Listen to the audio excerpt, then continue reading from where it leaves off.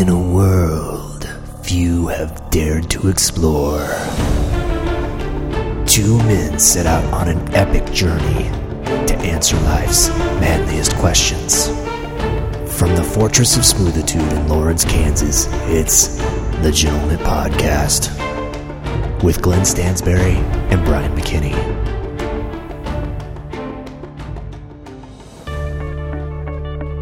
Welcome to the Gentlemint Podcast. I'm Brian McKinney. I'm sitting to the left of the stupendous Glenn Stansberry. Brian, that's high praise. This is actually a positive descriptor. What, do I normally describe you as negative things? I think you tend to lean that way. Look, I just tell it like it is. You're not fair this and is balanced. hard-hitting news, and I tell it like it is. Every 2 weeks, I line up and I deliver the goods. Well, what's the stupendous? I just this week I just felt like that was a good descriptor. Wow, thank you.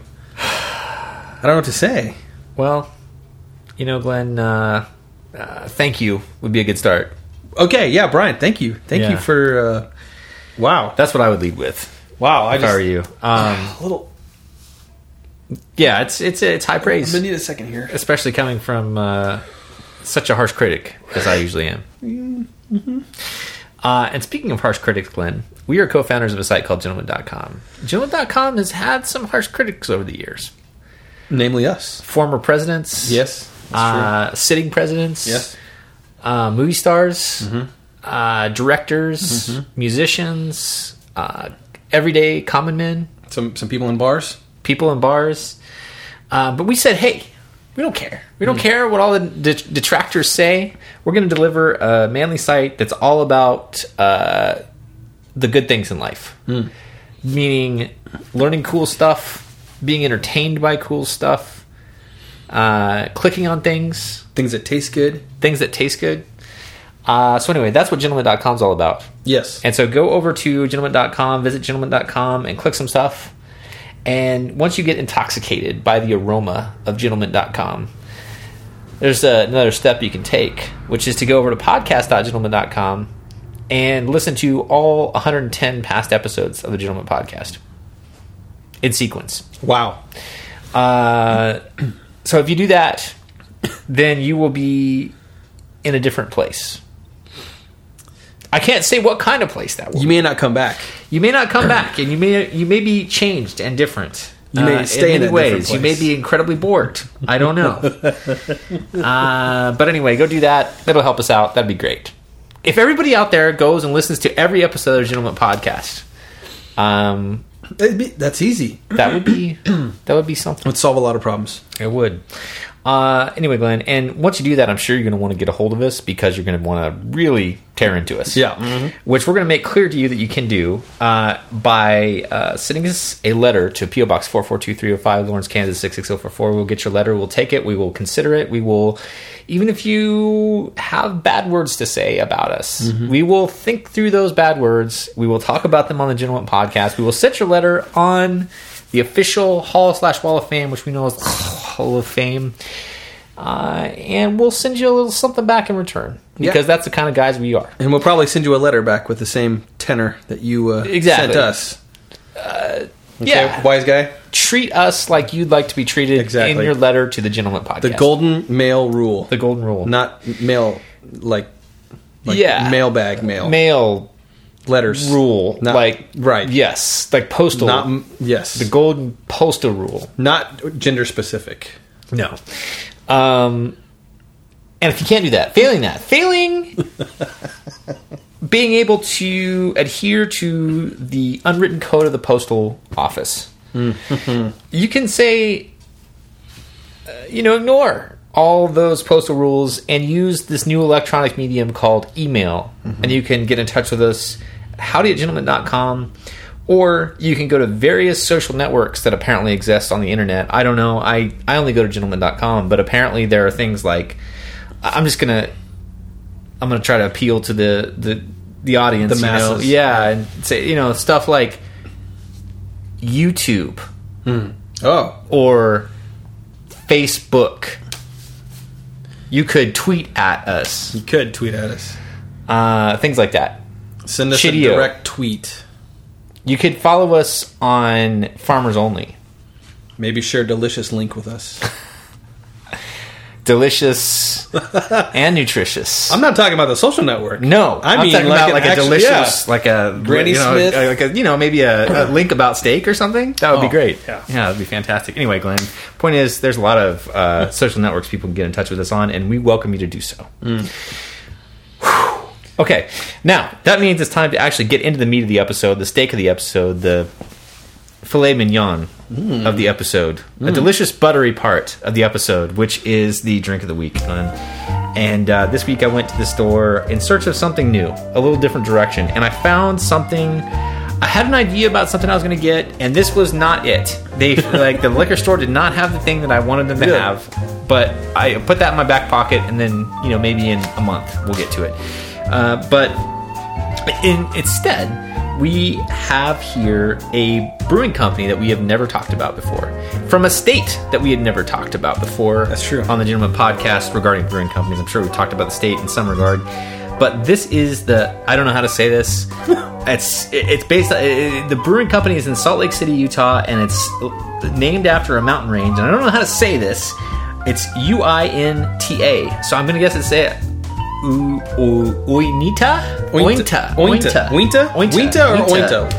Uinta Mountains in Utah, and this is the golden ale from Uinta Brewing. I'm just gonna. That's how it's pronounced. Uinta. I don't care how they pronounce it. This is how it's going to be pronounced. That's from now on. The mountains. Uinta Mountains. Anyway, this is their park series. So they have different. This is.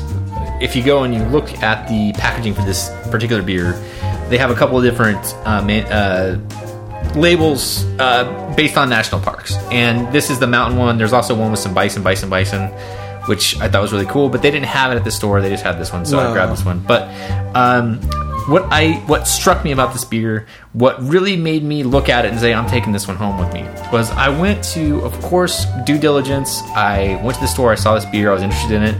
I looked it up on its website, and on their website, they had a badge, and it said, awards won. Like, how many awards has this beer won? 0. And they had a 0, and it said, this has won 0 awards. And I like this. I like this idea, because we've talked about over and over again, how many brewing companies always, we've won 7 different, we won 100 different awards with this beer. Gold medal. Great medal, gold medal, Southwest Region, high school brewing company, whatever. This it's on their website, they say for this brew, they have won 0 awards for it. And they're fine with it. They didn't remove the badge. They didn't do anything like that. They said this beer's won 0 awards. And what they're saying when they say that? Our beer is so good, we don't care how many awards. That's right. It's won.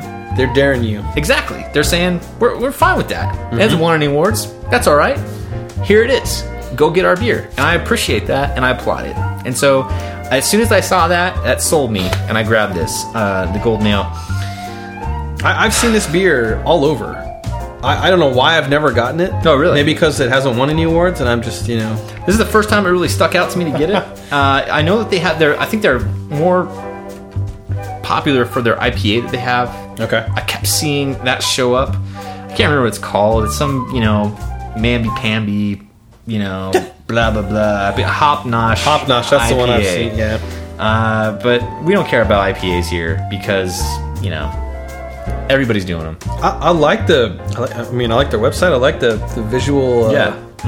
They're doing it right. They're doing, Whether it tastes good. Good package. I don't. Yeah, we're gonna have to find out, Glenn. I don't know. So let's take a couple beers out of here and see what happens. So Brian, what was the price on price on this? Sorry, some stats about it. The price is $8.99. A little bit more than usual. 5% alcohol, 21 IBUs, SRM 5, and that's pretty much it. So I like on the can, for starters, they give me some stats about a park. I have Yosemite Park here, and then it says goes well with anywhere. Okay, it doesn't try to say goes well with just whatever you're doing. It goes well codfish with and I believe that these designs Capers. are based on the classic, which we've all seen served around the internet, classic posters for parks, national parks. So I believe that's what their marketing stuff's based on. But anyway, Glenn, that doesn't matter. Let's open these up and see what we think of them, and see how it goes here. I like to. Oh yeah, that sounded good. It's got a good sound to it, a good crisp sound. Yeah. Okay. Bottoms up, buddy.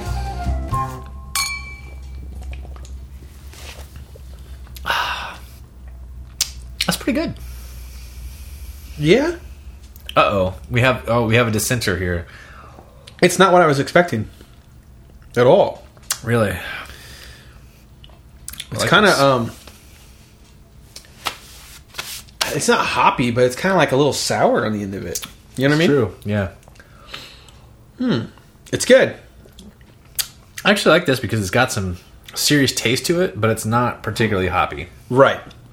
Yeah, there's a lot of flavor. There's a lot going on. There is. And it's giving me pause because I can't figure out what's going on.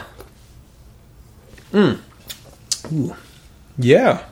It's got some bite to it. Yeah. That's good beer. It's a 21 IBU. That's about right. Yeah, that seems about right. It's, fairly tasty.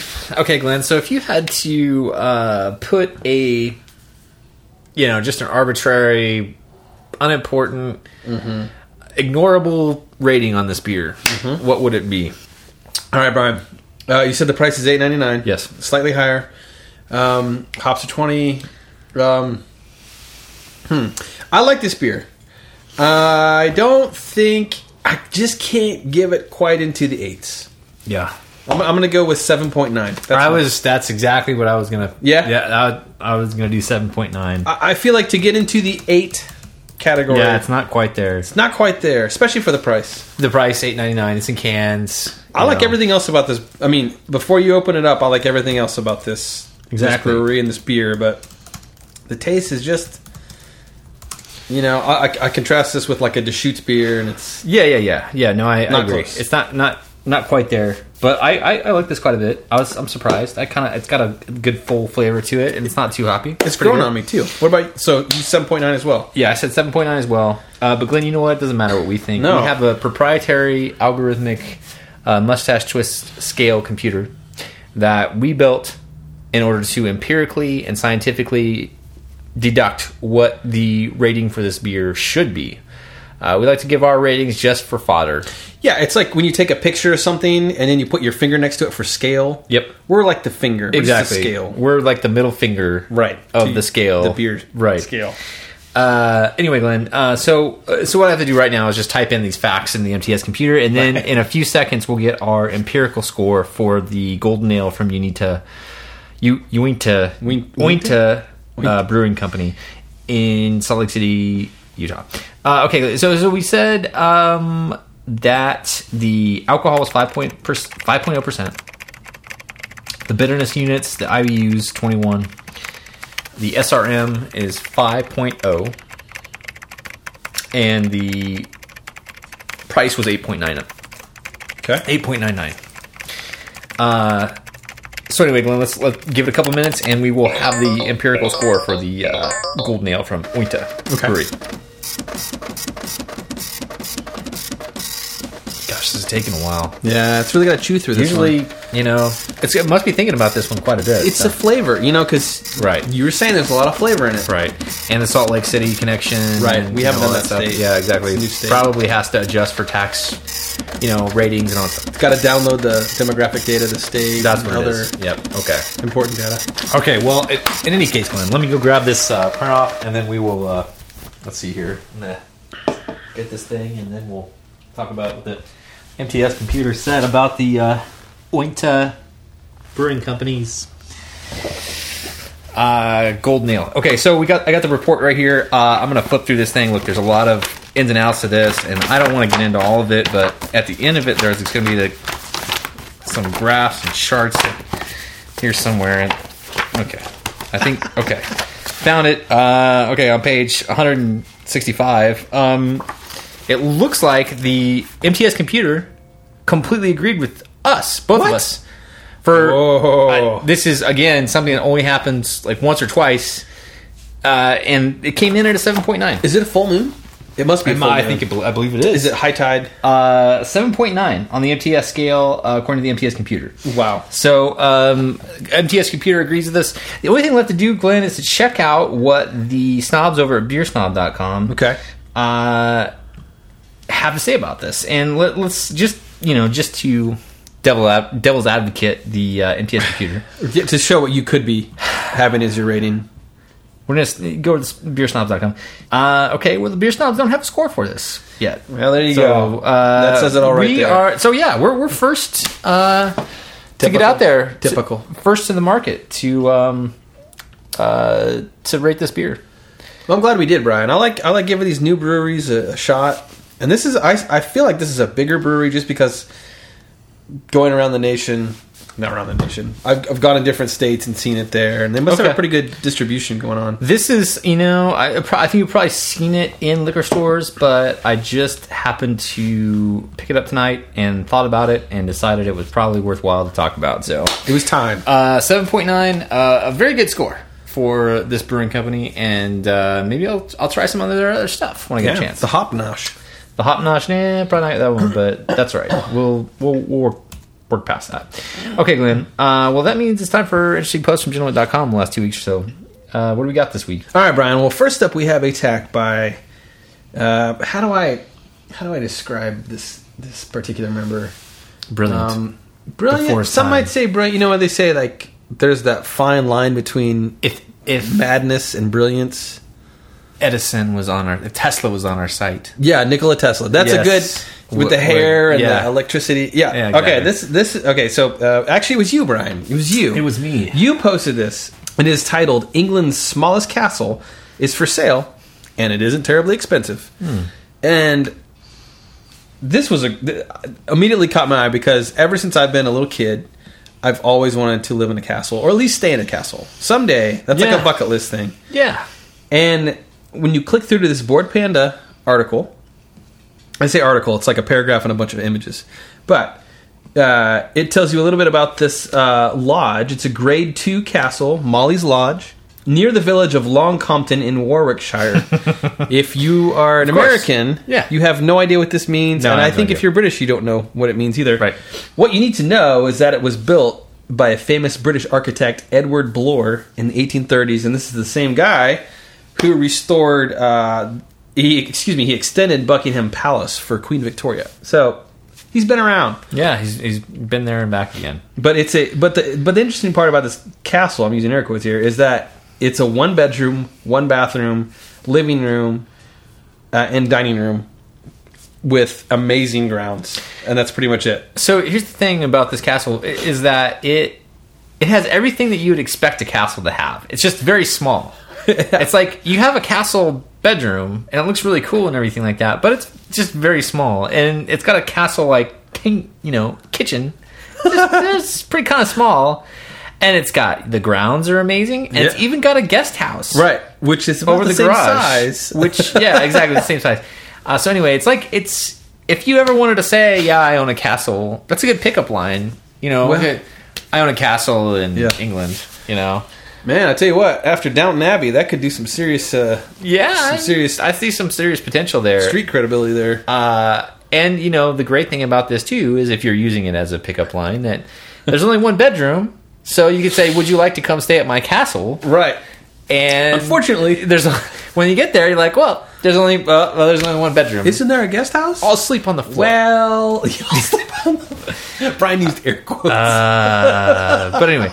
Glenn, it only costs 550,000 British pound. I did the due diligence. Okay. And that equates to about 687,000 USD. So $500,000 gets it done. Yeah.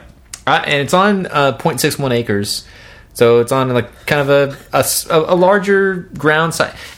Like we said earlier, the grounds look really awesome. They're really nice, except they're not. It's not a huge acreage. It's just a little bit of acreage. What do you bet? So there's huge trees all around. What do you bet? Like on the other side of the trees are like a Walmart and a McDonald's and a bustling street. I don't know what's going on in Warwickshire, but I don't know. I'm pretty into this idea. I'm pretty excited about it. I think that maybe I'll go buy it. Brian, I might be going to England this fall. And Jolly in the event that I do go to jolly old England, you should call up a Century 21 real estate agent and say yes, I'd that like a showing. You'd like to go see this castle. I would like a 5-minute showing. Exactly. Yeah, that'd be fun. Okay, Glenn. Well, anyway, if you're interested in the castle, go over to gentlemint.com and click on the thing, and then we will also we will be agents. We will act as agents for that sale for a mere 10% commission. Yep. We will make sure that things happen. So. Yeah, we have a bunch of connections. I think we have in Warwickshire. Like a marketing code or something like that. We get if we affiliate link. Affiliate link for somebody buying the off of our website. If they buy the castle, we get a kickback. Kind of a long shot, but that's why I posted it. Yeah, so I was like, I could use 10% of $700,000. It's like,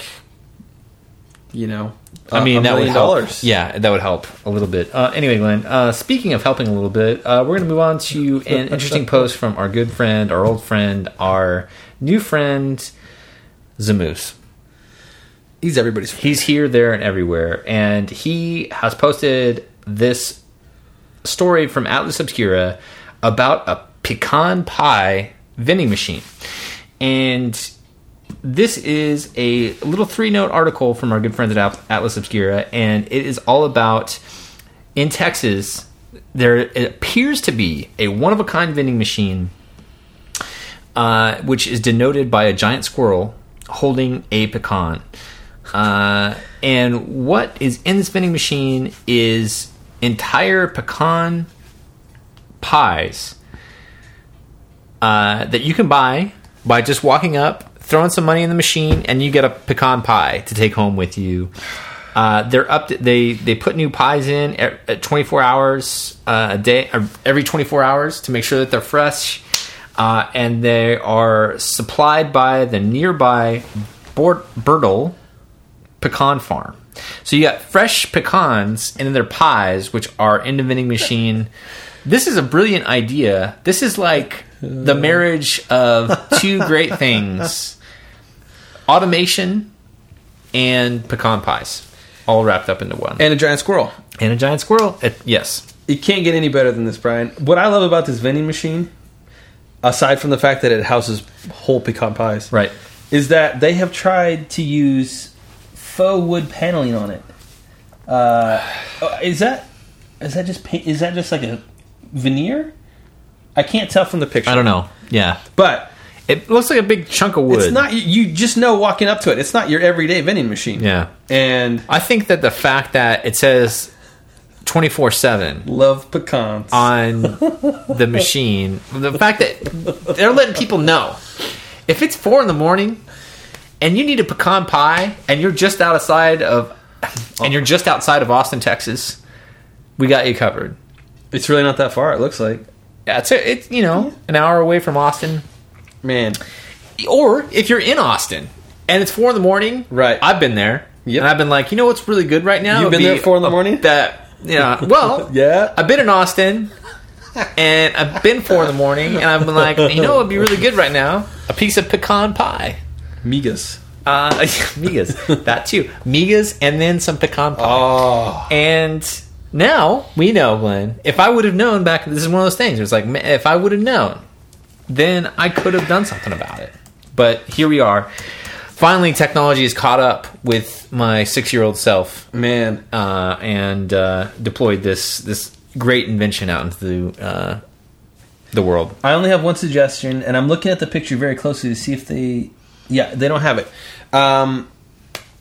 What would it kill them to offer some ice cream alongside the pecan pie? See, that's, maybe some whipped topping. Yeah, that would be optimal.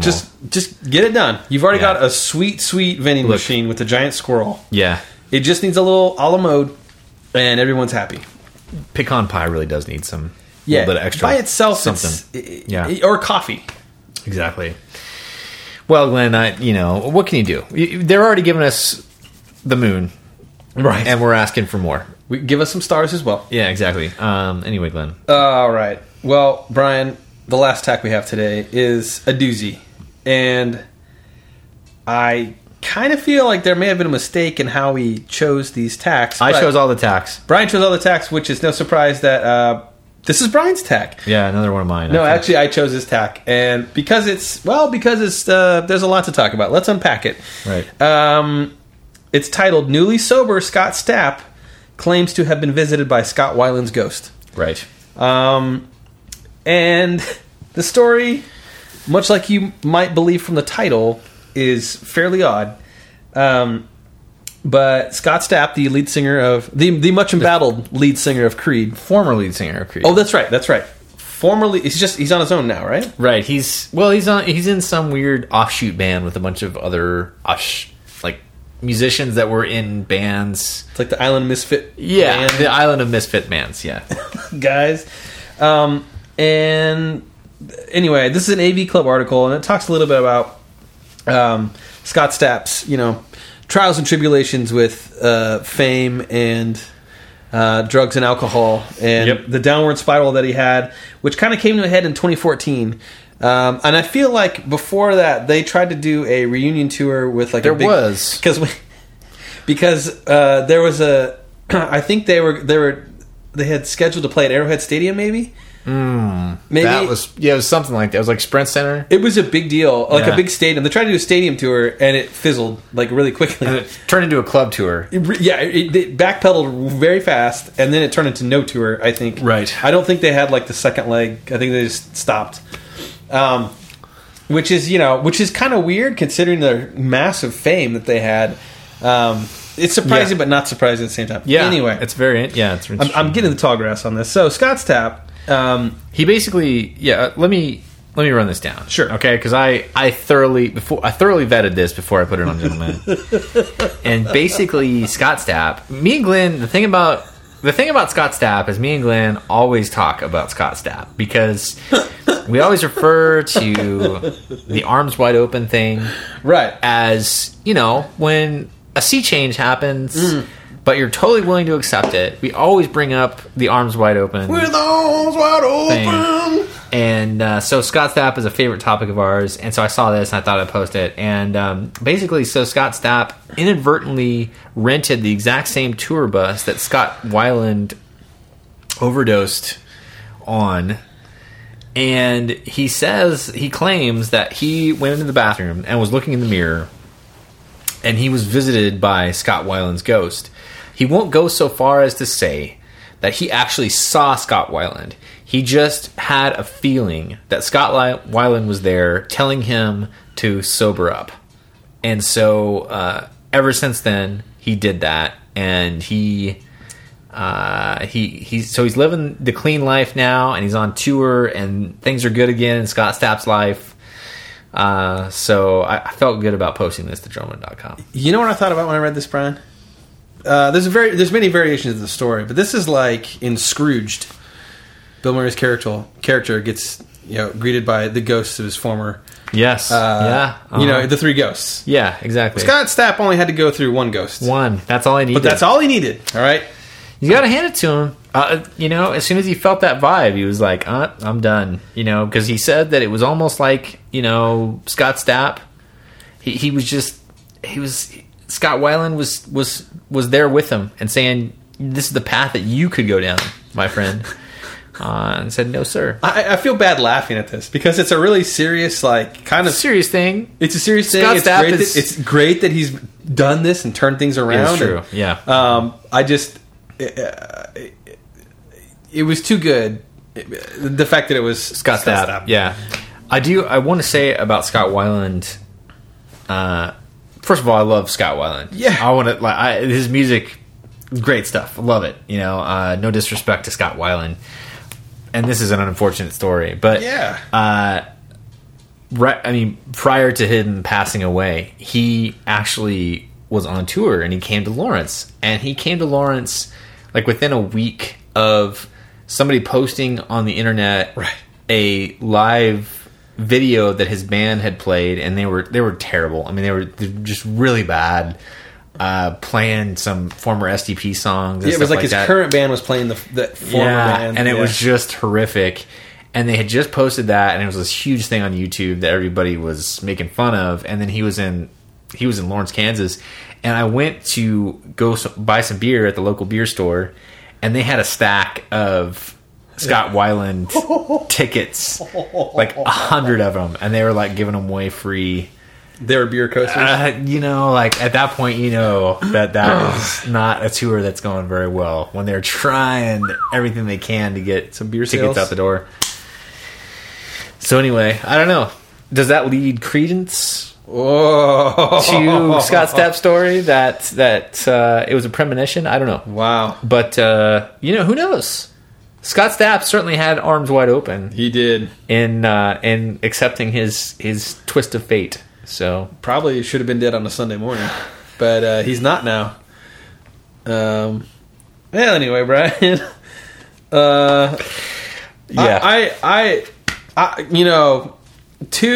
This is a big applause. Yeah. Oh, yeah. He bring it in here. He really does deserve it. I can't imagine what it's like to try to turn your life around in that respect. Yeah. So no disrespect there. Yeah. But saying that he got visited by a ghost. Yeah, I remember the Scott Weiland thing, and it was so sad watching him, because first of all, he was just like emaciated and like a shell of his former self. Yeah.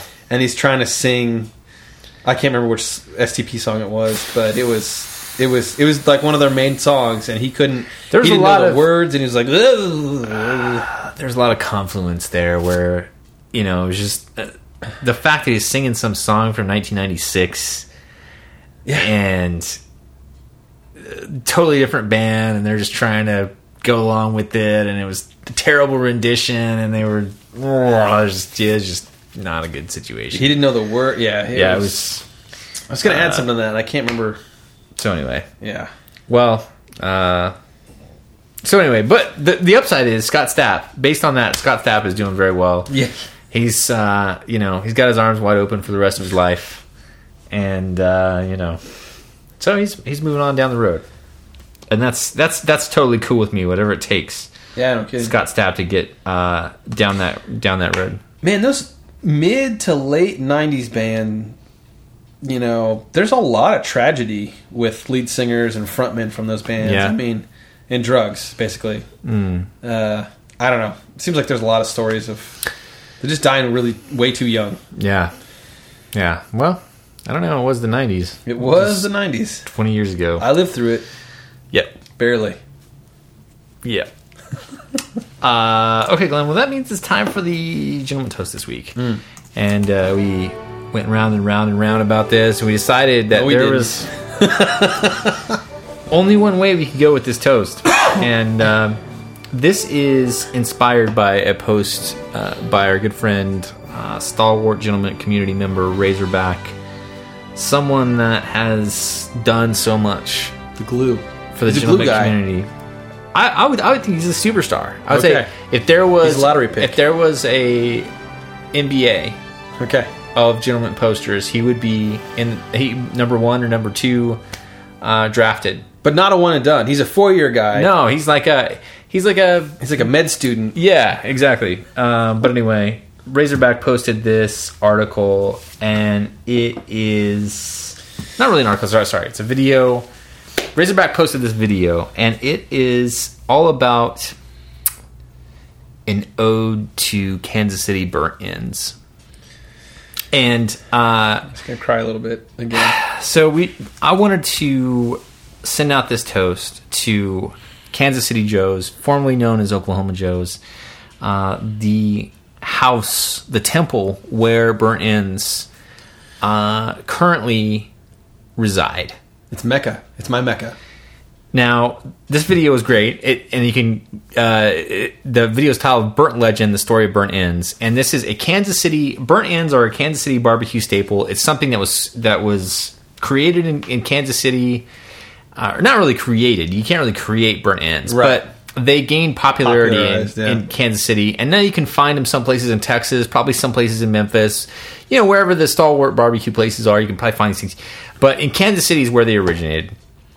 And this video is all about how they came about, how they became popularized, and they talk to all the Kansas City barbecue joints, all the usual suspects, and they break down burn-ins and who, what the different people say about them and how different people make them and all that stuff. So anyway, it's great.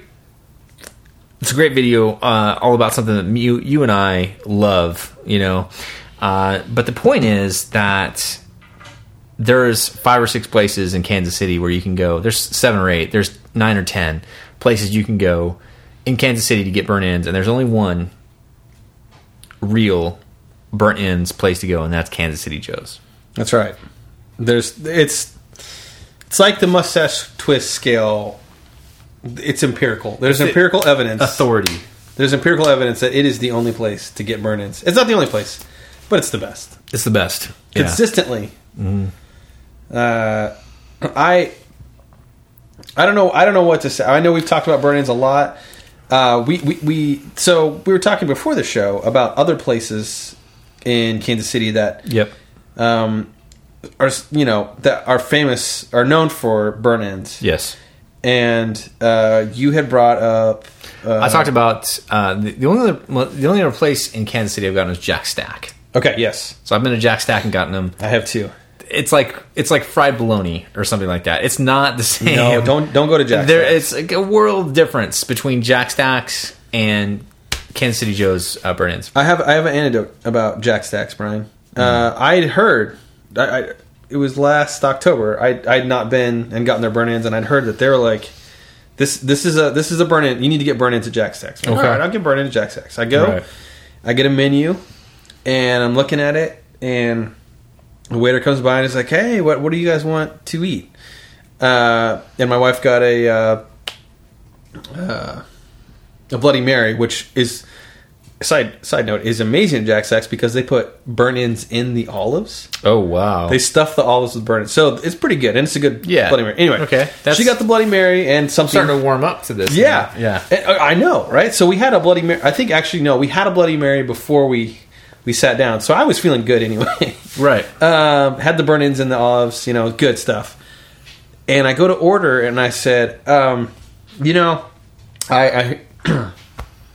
said, I hear that your burn-ins are, that's your best dish. And he said, oh yeah. He said, no, what kind of burn-ins do you want? And I said, wait, what? Well, burn-ins. And he said, yeah, but there's obviously beef burn-ins, chicken burn-ins, pork burn-ins. Wait, what? And I said the exact same thing, and I said, no, those aren't burn-ins. He's like, well, yeah, they are. And I was like, I had to I was getting the look, so I for my wife. So you flipped the table over. Yeah, so I proved my point. I said, okay, I will just have the here's your burn-in, the burnt-ins, the beef burn-ins, please. And so I got them, and sure enough, not only were they not really truly burn-ins because they use that is wow, yeah, that's amazing. They were really fatty. They were super fatty and kind of. I have to say that I've had a bunch of barbecue things, being around Kansas City. Yeah. I've done a lot of barbecue, and burnt ends are the. It's the weirdest thing because you watch this video and they talk about how it was kind of an accident, these things. So a lot of interesting, great creations, they were a complete accident that these things were created, and DeLorean. That's the case. But this is my favorite barbecue thing. If I had to choose between this and brisket, I would say, 100 times burn-ins. Mm-hmm. I mean, I'll take some brisket. Oh, yeah. I'll take some ribs. Whatever. I like barbecue in general, but this is the pinnacle, the very peak of the pyramid for barbecue to me is burn-ins, and maybe that's because I grew up in Kansas City, but around Kansas City. Anyway, Glenn, so when I find out that other barbecue it's hard to find burn-ins other places, yes. And most importantly that other places don't do burn-ins quite right. No. Being able to be so close to Kansas City Joe's is very fortunate for us because that is the place where you go to get the official real solid burn-ins based on our experience. Now, you have gotten burn-ins locally. Yes. And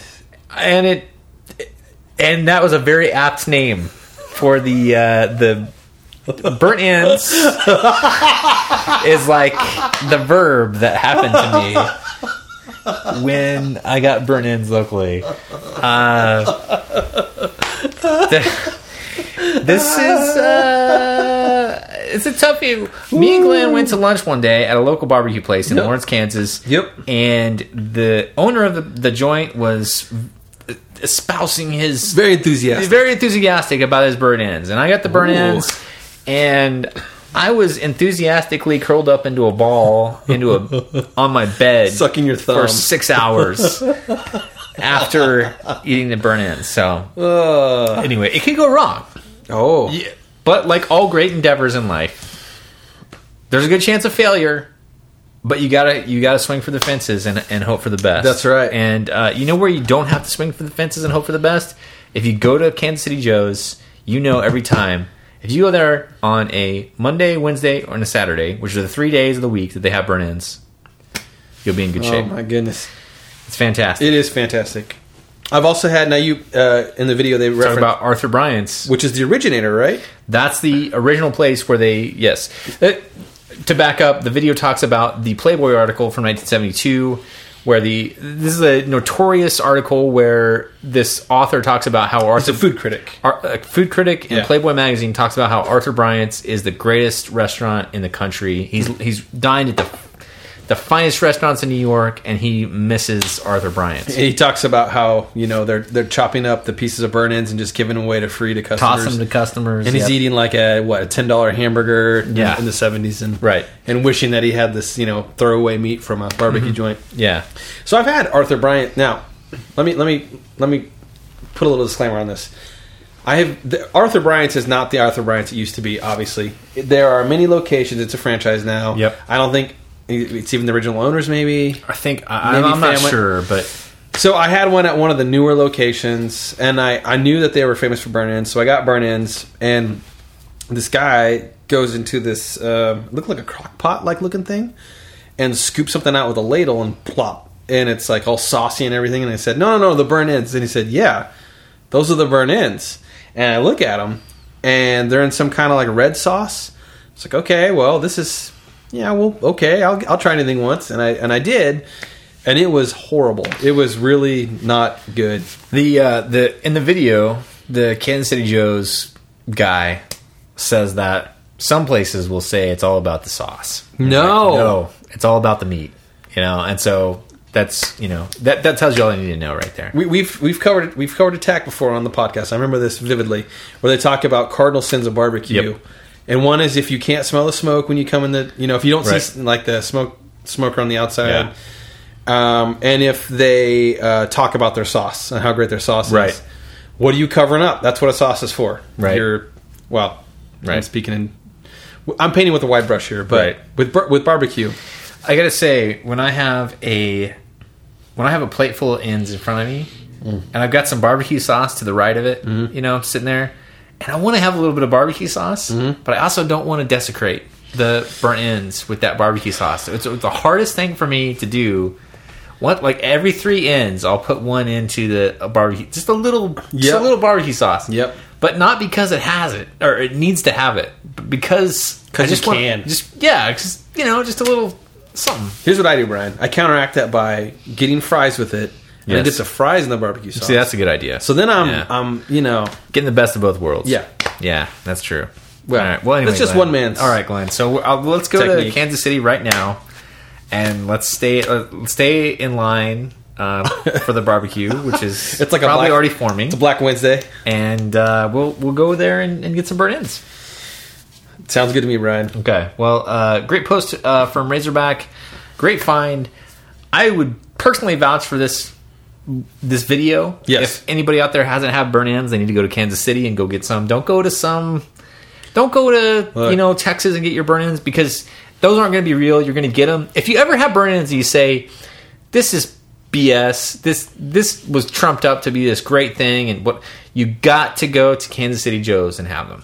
That's the standard. And then tell me that they're not great. Right. Tell me. And then tell us a place that makes it better. Exactly. Because I will hop in a car and drive there immediately. Not happening. Anyway, okay, Glenn. Well, obviously, let's get off our soapbox. We're opinionated. Because we, Man. I gotta take a breath here. That was pretty hard to get through. Speaking of soapboxes. Yeah. Okay, Glenn. Well, that means it's time for the Hot button topic.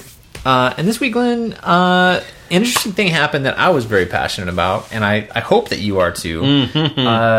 Netflix has changed their rating system for the first time in several years, and they have changed it in an interesting way. So, Netflix used to have a 5-star rating system, but the interesting thing about their particular rating system was that they didn't say, like, most sites, like, say Amazon, or IMDb, or Metacritic, or Rotten Apple Tomatoes, TV. or Apple, or every other site on the internet. What they do is they gather user ratings on something, and then they show you the composite of those user gathered ratings, and that therefore makes up their rating system. Well, for the last 10 years, Netflix has not done that. What they've done is they've used their computer algorithm to guess what you would rate the movie as: 3-star, 4-star, 3.5-star, and they present that to you as the rating of the movie. So it's been false advertising for the last 10 years. But you know what? They decided, well, we're going to fix that. We're going to make this even better now. And so they've taken away their star ratings, which previously they allowed you to, 4, 5, 3-star rate things, and replaced it with a thumbs up, thumb down, because they've really been looking at dating sites. Seriously? Yes. And, like dating sites now, you just like swipe left or right to say you like something or you don't. And so it should be way easier. So it's like a thumbs up or a thumbs down. And the twist is now they give you a percentage rating that says how percent likely you are to like the movie. Okay. Yeah. So I have a question. Yes. And I've been fortunate enough, and I think it was just, it was a little bit before when it started to gain popularity, maybe, I don't know. I've never been on a dating site. So, but it seems to me that even though there's like a, swipe left, swipe right, whatever component, right, feels like when it comes down to, it feels like there are more things at play than just that simple interaction for evaluating whether or not you want to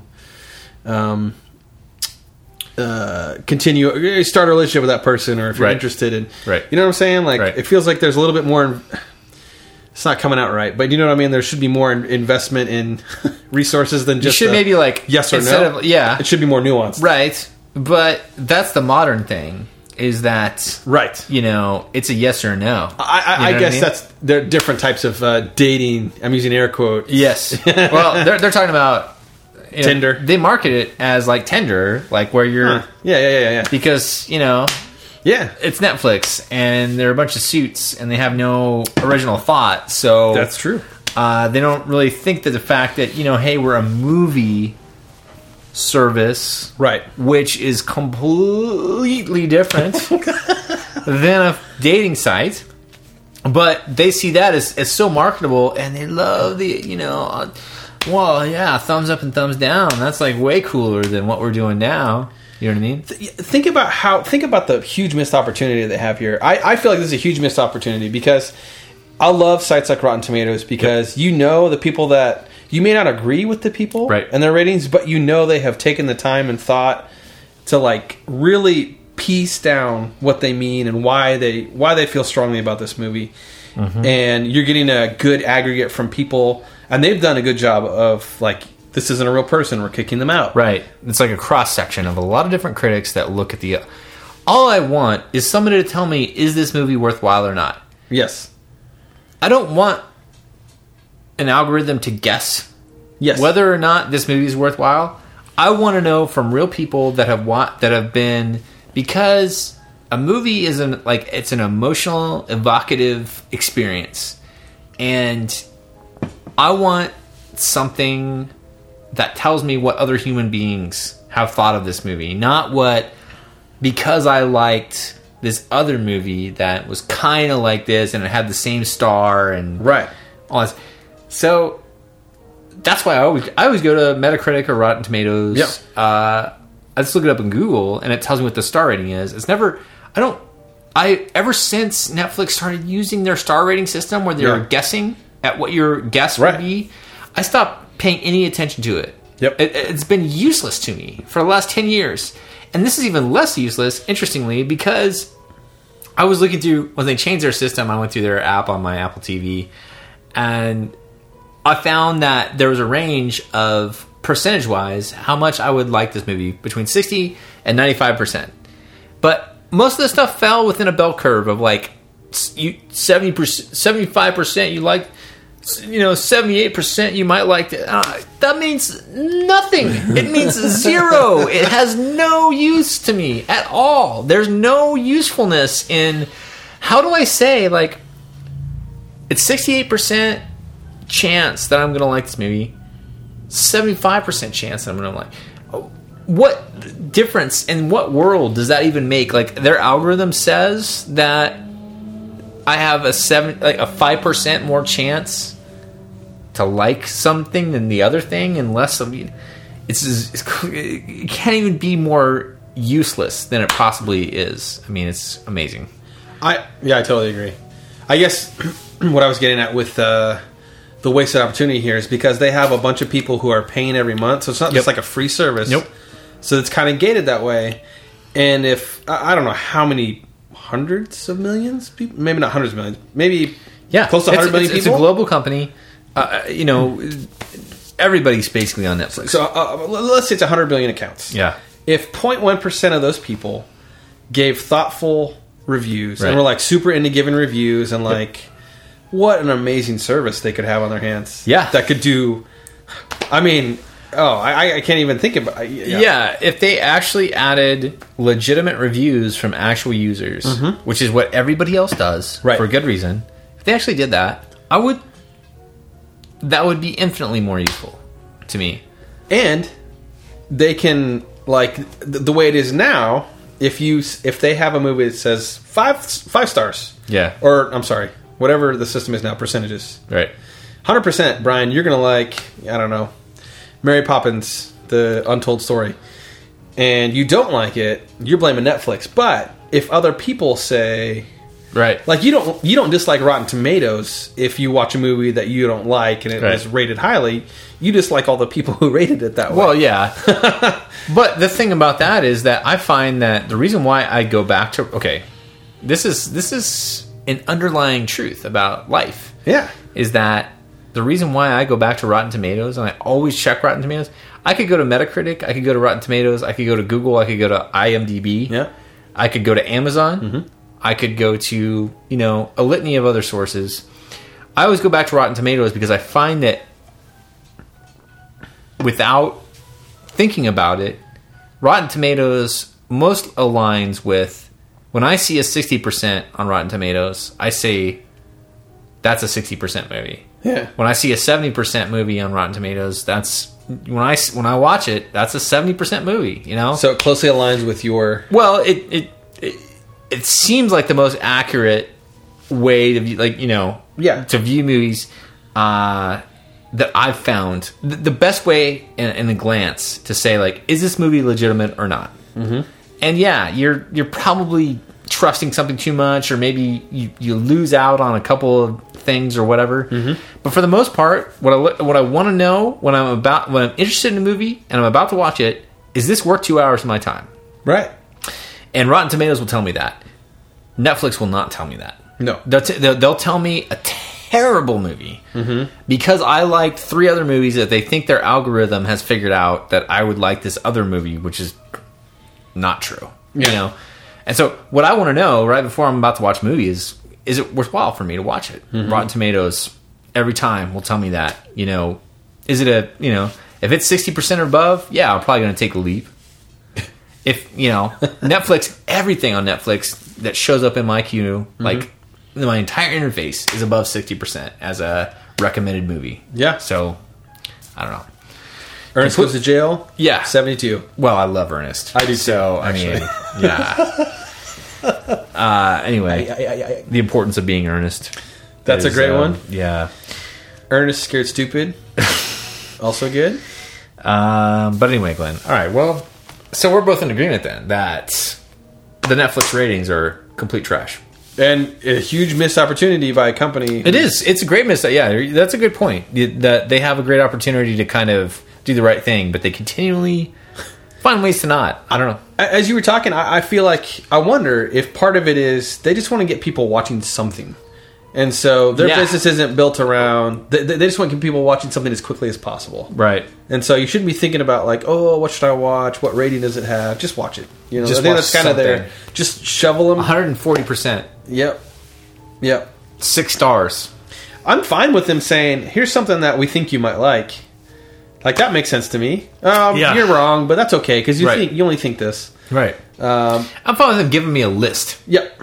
Like, here's what's on your queue. Here's all these different categories. Here's a list of things we think you might like as like an ancillary thing. But it's like their main thing. Can I air a little grievance here about Netflix while we're on the topic, Brian? I cannot stand... It's a tease, all right?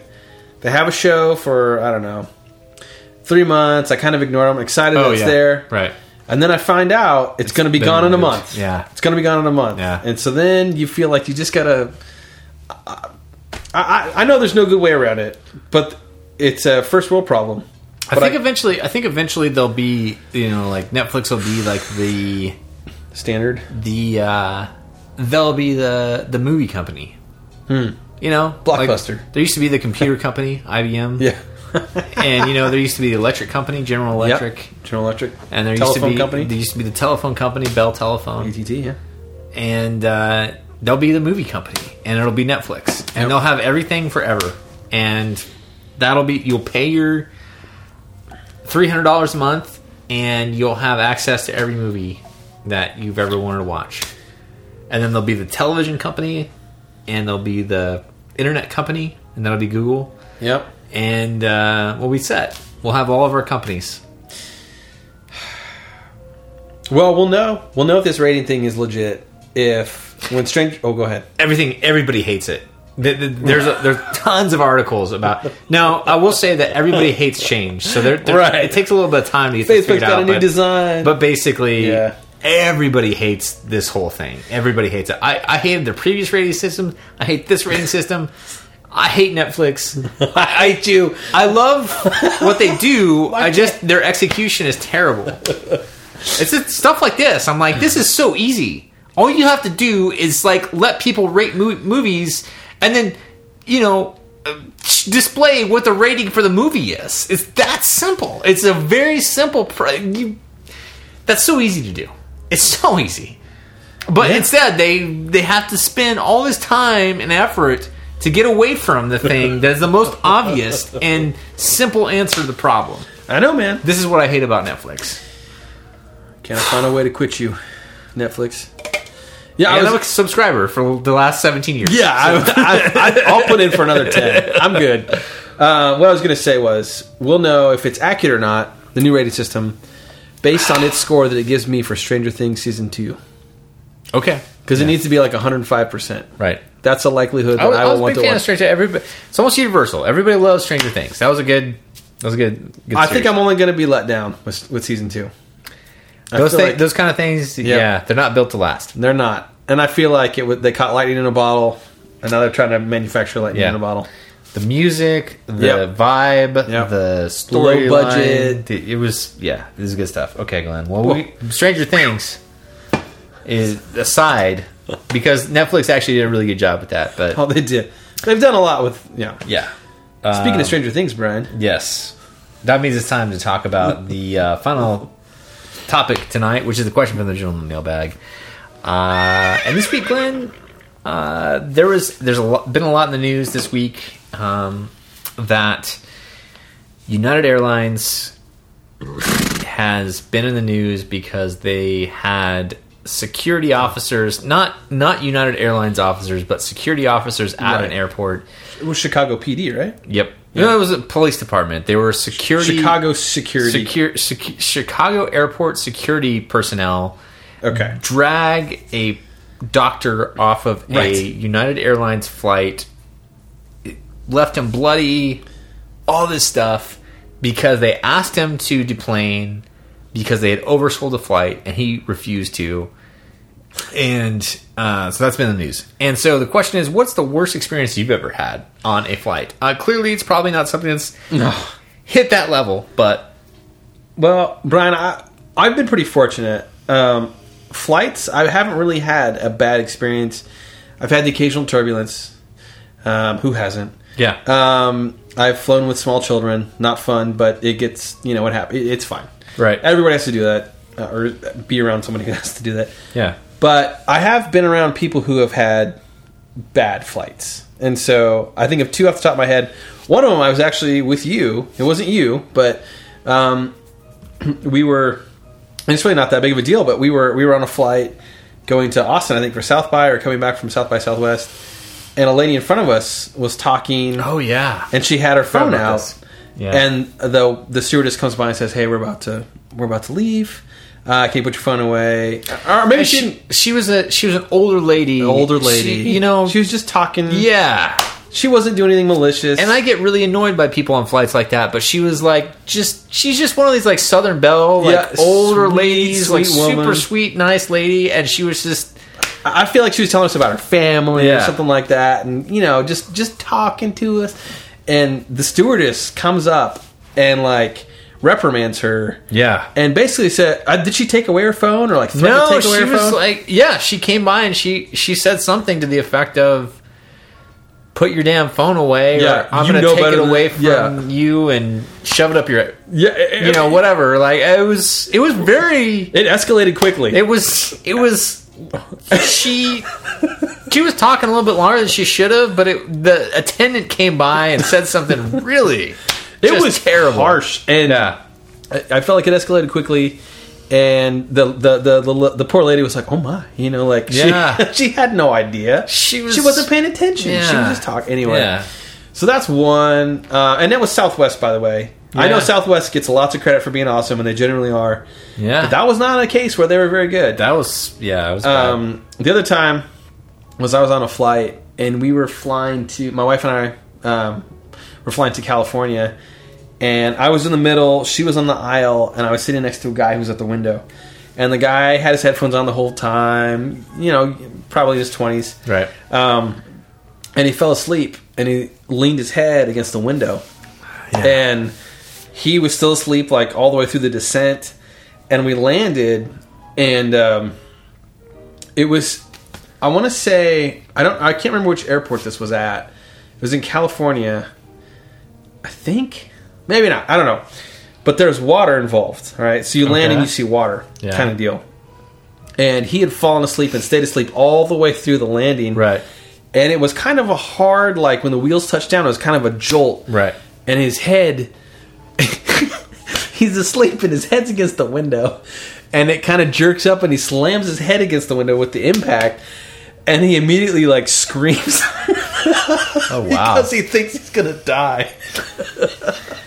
And we're like, no, we're landing. Because he woke up this way and he was just like, oh! Wow. And an otherwise very peaceful landing. This guy's screaming next to me. Anytime anybody on a plane starts screaming, it's discontent. You don't want that's the last sound you want to hear. No. Because, in effect, you're all watching for something to go wrong. Yeah, and when somebody screams, that's the scariest damn thing. That's not... No. And then he was super embarrassed because... Right. And it was just great. I mean, it was not great, but it was great. So those are my, not very terrible. Yeah. I've been pretty fortunate. Right. What about you, Brian?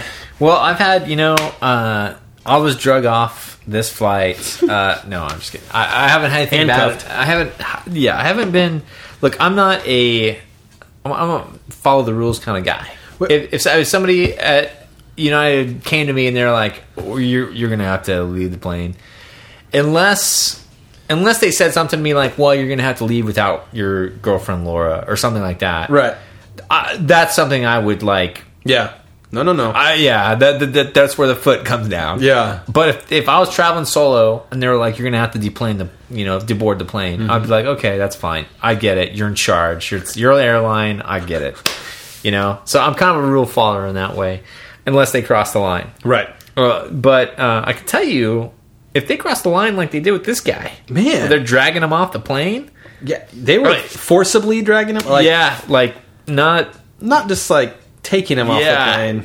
Yeah. Anyway, forcibly. That would rub me the wrong way. But I actually, I try to find the humor in situations like this.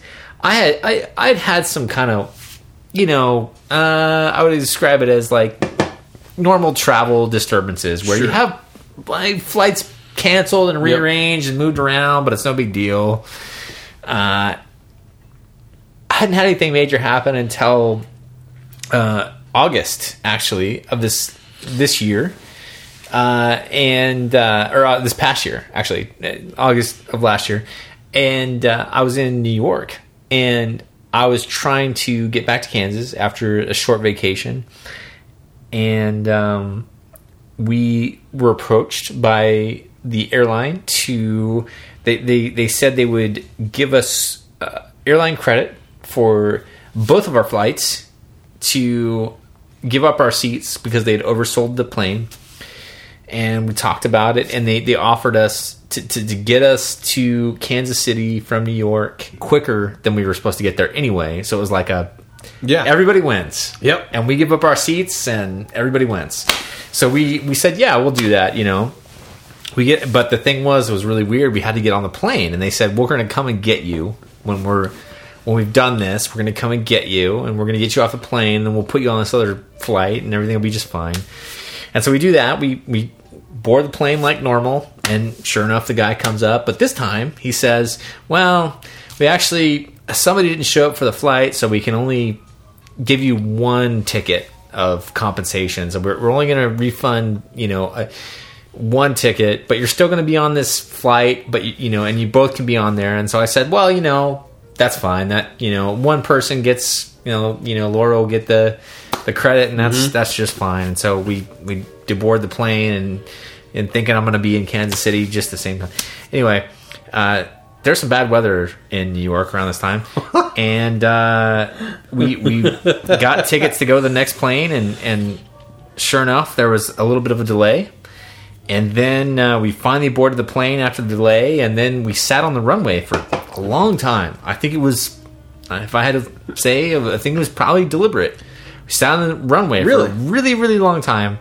And then the pilot got on the intercom and he said, I've been, flying too long, and this is extending my allowed time of flying, so I'm going to taxi you back, and hopefully we'll find somebody else to fly you to Kansas City. I feel like that's something they should have cleared up before he got in the cockpit. Exactly. If I looking back on it, I think that was a deliberate kind of thing that he was doing to just have it be done with his workday. You know what I mean? That's pleasant. And so anyway, we went back to the runway and got back deplaned after about an hour in a plane.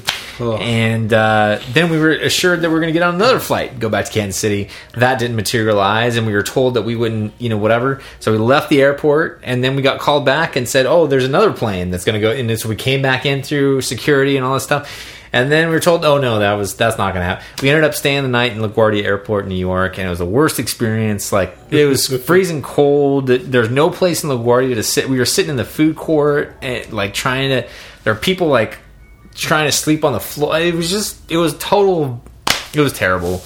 And so, yeah, we were booked on a plane the next morning at 7 in the morning, and I didn't believe it until we took off. But finally we got on there and we took off. But the best part of it, my favorite part about the whole thing was there was the Southwest guy that originally offered us. He was there throughout this whole thing, so he kept seeing me because I kept coming to him to ask him about, hey buddy. What's why is this or that happening? So he said he saw me 4 or 5 times, And the 5th time or something that he saw me, he like looked at me and he was just like, "What? Why are you still here? Like you should be on a plane to." He's like, "This is insane," you know. And so like we were anyway. I got a real big kick out of that, just the look on the guys, because he's the nicest guy in the world. Yeah, the Southwest guy. And he was like, I am so sorry. I never imagined that offering you this, quicker flight would be torture. To New York is, has resulted in this. So anyway, that was the craziest flight story that I've ever been involved in. And it's one of those things where I spent my whole life not having any major problems. And I've always heard about people having to sleep in airports and everything like that, and never really had that happen to me. But this time I had it happened, and LaGuardia is the worst airport to have to sleep in. Oh, I bet. I've been there once. Terrible. Ah, man. I've never been drugged off a plane, which I can, that's good. I've missed a flight. I've had to sleep in an airport. Yeah. I've done this and that, but never never had anything forcibly done to me. Well, the good thing about this is that what's coming out of this is that there's a big call for airlines right now aren't really responsible for canceling flights, overbooking or anything like that. And there's a lot of upswell about what rights do passengers have. Well, they should probably have some more rights than they do right now, because stuff like this happens when the airport's really or the airline's in complete control of all this stuff. So I know the overbooking thing is so that they don't lose money, but I would be happy to pay, I don't know, $15-$20 more a ticket if I knew that I would have that ticket and not have any problems. Yeah. But then again, when you buy a ticket, that's kind of implied that you're going to have the ticket. It's the weirdest thing because, the baggage thing. Yep. Like when fuel went up big time, they said, well, now we have to charge for having bags on the airline. And then guess what? The fuel went way down back to where it was before. And that baggage charge still in place, So I don't know. I mean, the airlines will get away with whatever they're going to get away with. Unless it's Southwest. Well, yeah.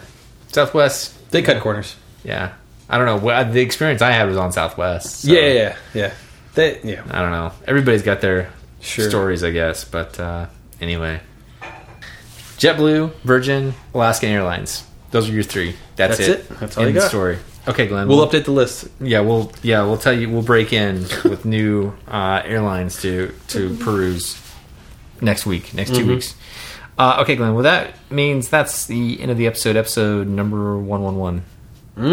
Flight 111 has landed. Flight 111 has landed, and you did not get drug off it. No. Well, maybe. Maybe you did. You couldn't leave. Yeah. Maybe you did. Yeah, maybe you did. You could have hit that emergency eject button.